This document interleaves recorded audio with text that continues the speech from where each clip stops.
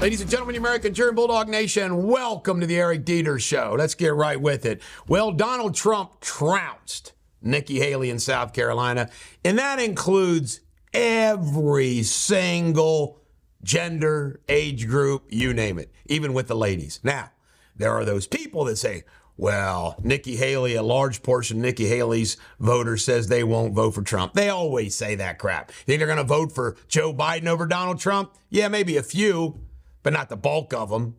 And Nikki Haley is staying in the race because she wants to continue to build her ID, and she's trying to build herself up for something. But here's the problem. She ain't going to be the vice president, and she's not going to serve in that cabinet, and she will not be the front runner in 4 years from now. Thune, number 2 in the Republican Senate, and he doesn't care for Trump, has endorsed Donald Trump.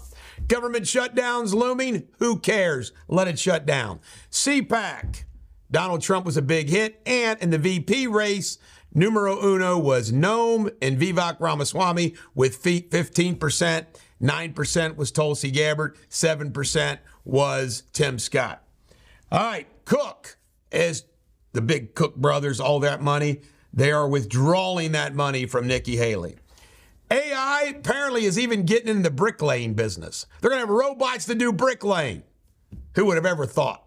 Bob Costas calls us Trump supporters a toxic cult. Bob. All right, sad story. Laken Riley killed it down at the University of Georgia. Jose Ibarra, long laundry list of crimes, and an illegal immigrant, and he was let out of New York City. Can you imagine being Laken Riley's family? And this is going to keep happening.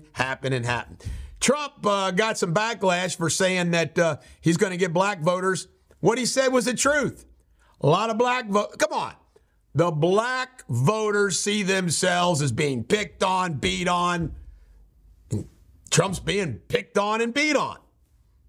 All right.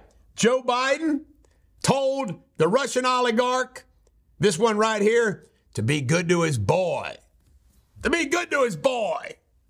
Nathan Wade, ping, ping, ping, phone 36 times outside the old or inside the old condo of Fannie Wallace. Bad.